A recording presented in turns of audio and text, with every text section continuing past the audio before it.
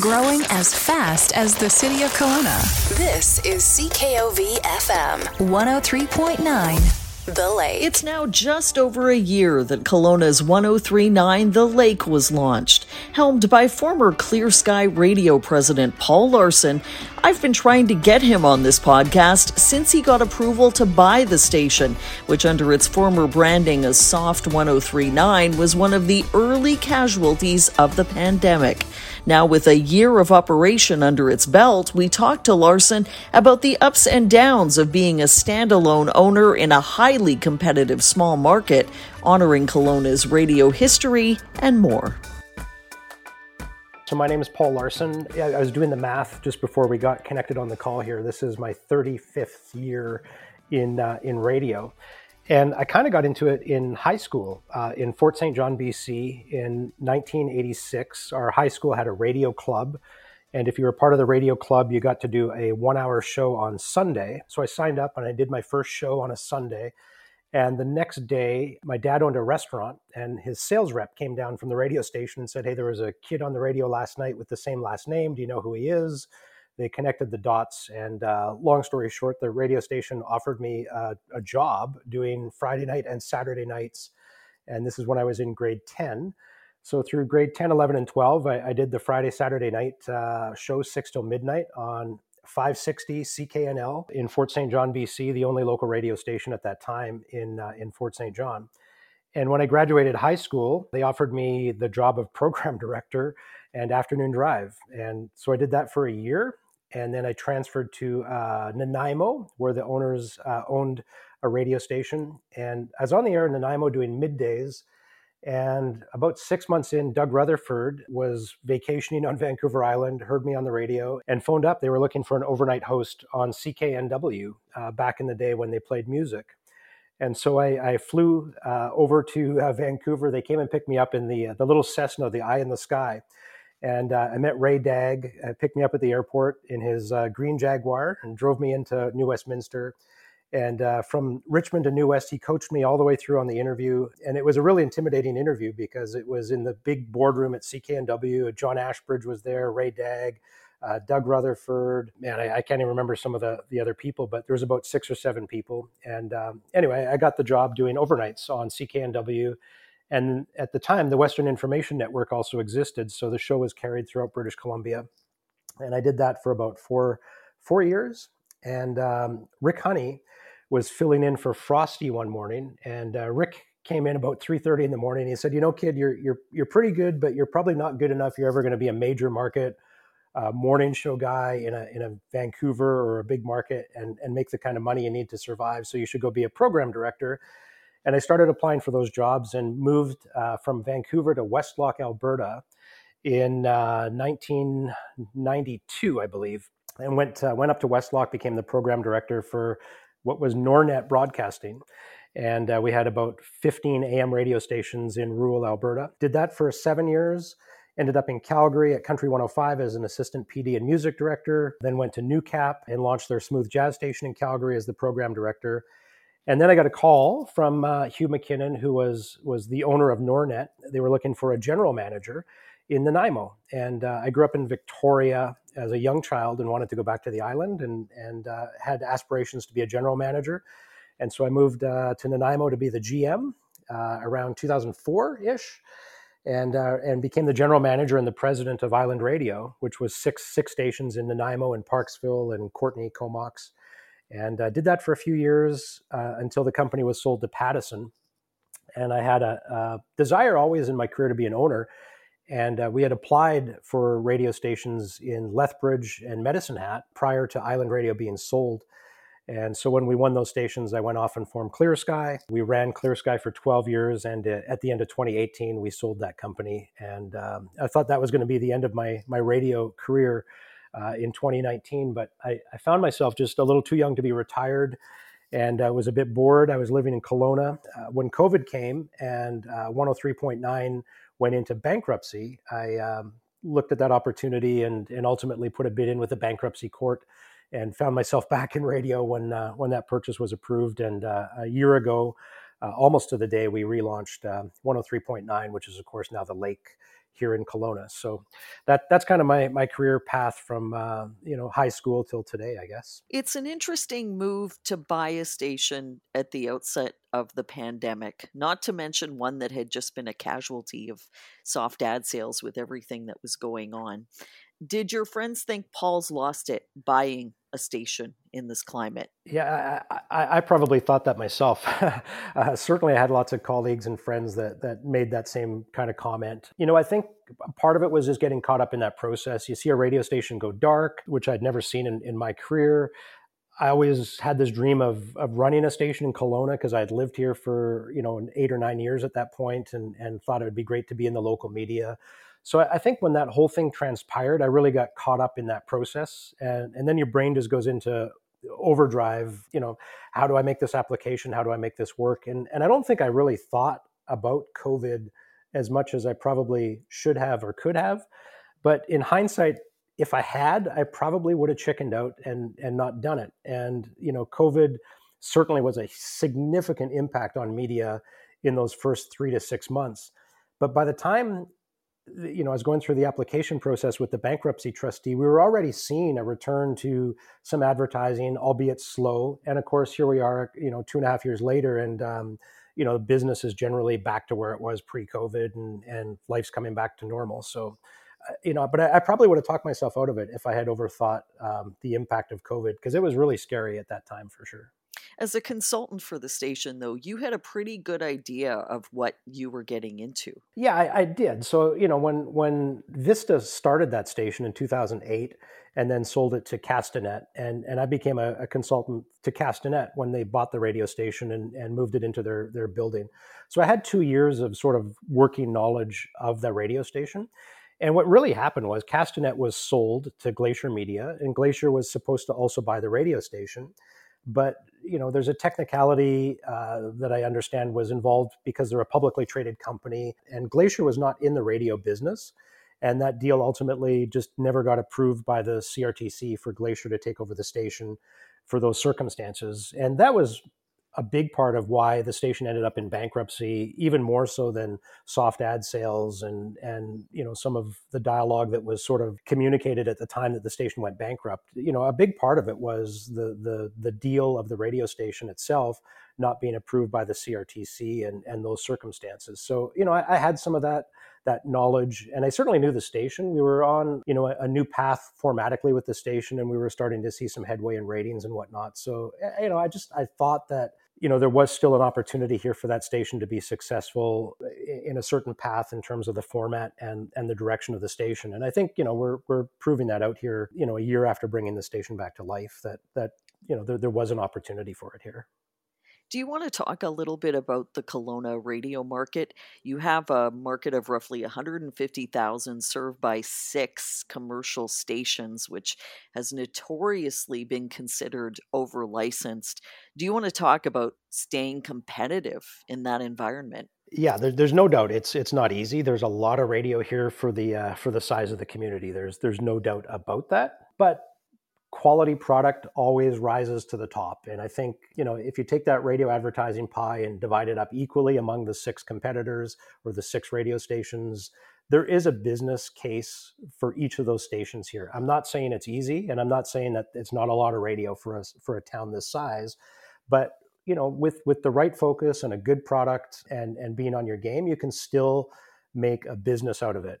I'll got to be honest, it's tough as the standalone FM radio station when your competitors are Bell, Stingray, and Pattison, which are all giant companies with lots of resources, multimedia capability. So running an old-fashioned standalone FM radio station in 2022 in a market where there's a lot of radio, it's not easy, but our product has been exceptionally well received, both from the advertising community and the listener community. We're still able to make a viable business out of it at this point. Let's talk about the product, because Kelowna is a unique market in that its population density over 45 plus is highly concentrated, not a demo that the industry or marketers in general go after. How has that worked out? That's a good point. The larger companies, for whatever reason, seem still focused on that generic adult 25-54 demographic. National advertising, still by and large, 90% of the buys come in that target demo, adults 25-54, for whatever reason. It doesn't take a rocket scientist to realize that it's people over 40 or 45 that have the most disposable income and are buying the big ticket items. So, I think it is in a community like this where you have a healthy proportion of people in that demographic, and it's a growing community, that it really made sense for us to continue to focus on that demographic. We probably brought the music younger by about a decade compared to what the previous ownership was doing. So, I always say our core demos adults 35-64, but we definitely super serve that 40 plus target demo. And local advertisers understand that. The guys that are selling, $2 million homes and, the Porsche dealership and the RV dealerships, they know who their customer base is. And it's not 25-year-old kids buying those big ticket items. It's people in the demographic that we serve. So our bread and butter is built on that local advertising and targeting that demographic. We'll see where we fit in the adult 25-54. We have not got a lot of national advertising, partly because we haven't been in ratings to this point, but we're building our business on local advertising and our local business, and the national will kind of be our sort of profit or gravy, I guess. The talent lineup that you brought in includes market veterans like Andy and TJ and Mark Jeffries. In addition to bringing the CKOV call letters back to Kelowna, how important was that to you to honor the radio history in the market? And has it resonated with listeners? For me, I'm what I'd call a radio geek. I've loved this business since I was a kid in high school, and the heritage is really a significant sort of thing for me personally. So when I had the opportunity to bring the CKOV call letters back to Kelowna, it was just a no-brainer to me. I had done the same thing in Lethbridge when we launched our first radio station at Clear Sky. The CJOC call letters in Lethbridge, which again was the first station in that community, going back historically, were available. And we launched with those call letters in Lethbridge, and it was hugely successful for us. And we target a demographic that remembers the call letters. So here in Kelowna, many of our listeners remember CKOV because, of course, it was a long-standing full-service radio station in this community. So it's a good marketing move in the sense that the demographic that we're targeting still remembers those call letters and still, writes them down in diary if they get a numerous ballot, for example. So, it's important from that standpoint, but it's also, to me, almost like a public service to bring those call letters back to this community and put them back where they belong. So I'm quite proud of the fact that we were able to do that. Even though, we don't use them as our primary branding, we tie the call letters together with the Lake brand that we came up with. And so we've got a bit of the nostalgia and a modern, radio station with a really unique local brand. And that combination's worked really well for us. So you mentioned, Paul, that radio advertising and listenership is recovering, but a year in, where are you? And what's your impression of what things look like in, a smaller medium market compared to some of the major markets? I spent most of my career in smaller markets. I did my little stint in Vancouver and Calgary, but by and large, the majority of my career has been spent in small and medium-sized markets. And radio in these markets is different than it is in the top 5 or top 10 major markets. Satellite radio is not as much of an impact, for example. Certainly streaming and all the modern ways of listening to music are still there. But in these smaller communities, if you have local news and local talent, and you talk about sports and what happened, on the streets last night, and you remain local. And I know it sounds a little cliche to always talk about remaining local, but in these size markets, people still want to get up and know, what's the weather going to look like? What happened last night? Did the Rockets win? Are they making the playoffs? If you focus on that content, this business is still extremely viable in these size markets because you don't get that on satellite and you don't get that streaming. So, we've always made in my career a concerted effort to make sure that what we're doing in between the music is relevant to the community. And that's why, it was important to me to hire all local talent that are from this community, have lived here, understand Kelowna, understand the Okanagan. And I was just fortunate. Sometimes the the chips all land on your plate at the same time. So, Bell had made a decision to change their morning show, and Andy and TJ happened to be available right when I was relaunching the station. I didn't know that when I went through the bankruptcy process and bought the station. I've known Mark Jeffries for a long time. To coax him out of retirement to come back on the radio, it took a little bit of effort, but he really loves what we're doing. So for him, it was a passion thing for him to be able to come back and do local radio. And, Crystal Darsh, a veteran from Vancouver and more recently Edmonton, had moved to West Kelowna, and she was available. So we've had this real opportunity to focus on local, and it's important. Even our most recent change, Crystal needed a full-time job outside of radio, and she decided to pursue that and continues to do weekends for us. And then we got Susan Knight, who's another longtime Kelowna veteran, to do our afternoon drive show. So, we've really focused on local, and I think that is the critical component to a successful station, particularly in this size of a market. Is there an advantage to being an independent in that you don't have to think about synergies and network talent and other considerations that come with running a network, which you have experience with? Yeah, to me, it's a completely different mindset. So I'll give you a good example. When I go talk to a client, I'm talking owner of radio station to owner of business. And that right off the bat is a different relationship than sales rep talking to the owner of a business. So there are some advantages that way. Also from the way that we operate. I am very hands-on with this station. I write all the imaging. I pick the music library. I help schedule traffic when I need to. I handle some of the billing and admin stuff personally. So it's a different mindset when you're an owner operator than when you're a big corporation. And there's nothing against the big corporations. It's just very diametrically different from operating your own owned and operated radio station than it is if you're, Bell or Stingray or even a Pattison. It's just the circumstances are different. So I think there's a bit of an advantage. There's certainly disadvantages too. We're tiny and small and don't have near the resources that the big companies have. And that can be a big disadvantage at times as well. There are a few stations that come to mind owned by some of those big players that have very little live local content remaining on the airwaves. And I'm wondering, is relinquishing those stations to independent owners, kind of the future of the business? I mean, it's a good question. The radio review has been underway for a couple of years at CRTC, and the decision will come down sometime this calendar year, is the general consensus. And common ownership rules are at the top of that, radio review. It's certainly one of the major components of the radio review this year. If you look to the United States, what you're kind of seeing is a divestiture of the biggest operators of some of the smaller markets. And then you're seeing new regional players kind of come in to fill that gap. I can see something like that happening in Canada, where you get a really strong regional player, or maybe an existing regional player like a Vista, continues to get bigger and can acquire some stations in those markets where maybe Bell Media or Chorus or the really big guys don't necessarily want to own and operate stations anymore. So, I can see a period maybe where the really large publicly traded companies only want to be in the top 5 or 10 radio markets. And that'll create an opportunity for some smaller independent players, in the small and medium-sized markets.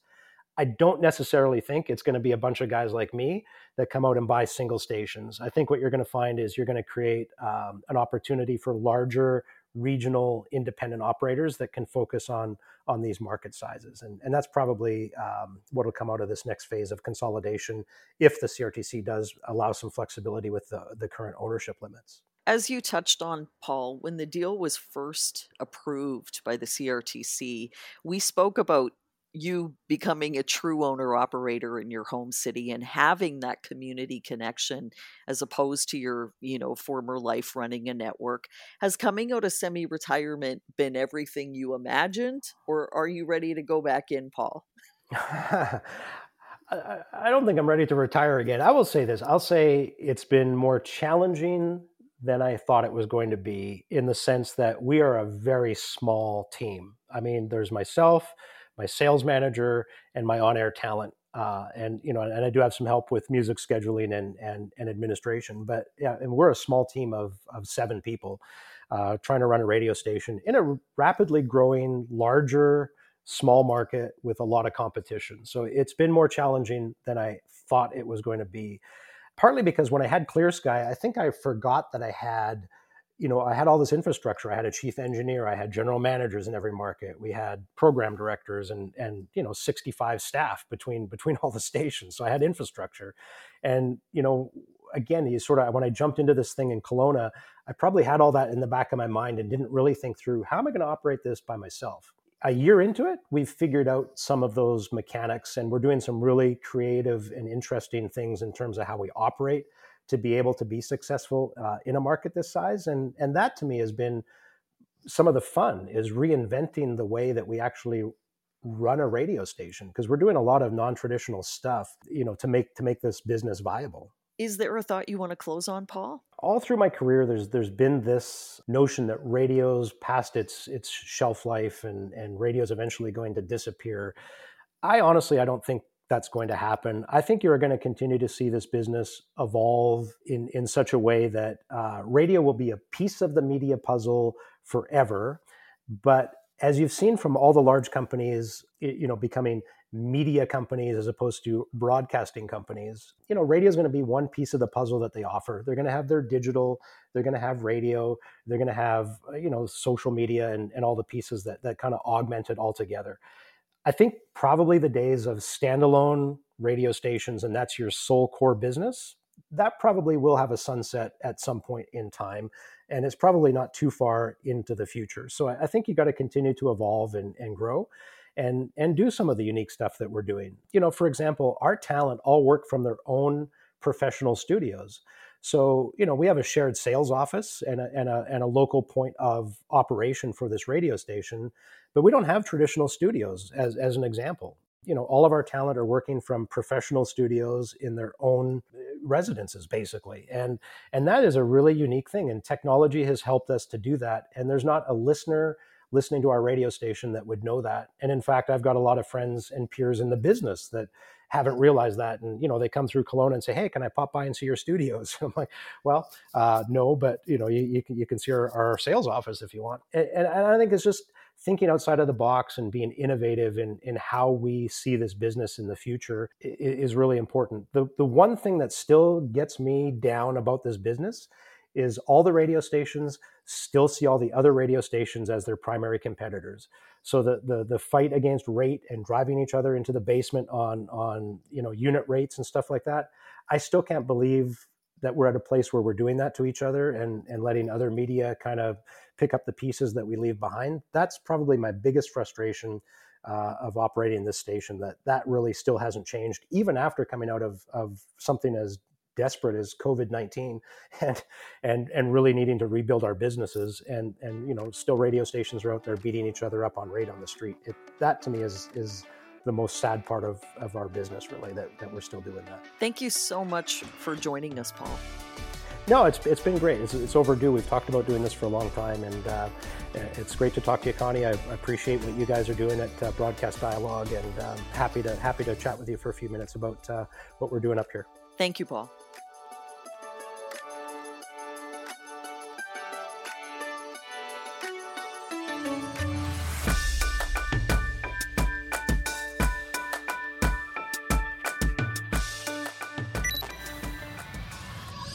Thanks for listening to Broadcast Dialogue. For more information about the podcast or to receive exclusive access to our weekly briefing about the Canadian media industry, visit us at broadcastdialogue.com. Don't forget to like us on Facebook, connect with us on LinkedIn, and follow us on Twitter and SoundCloud.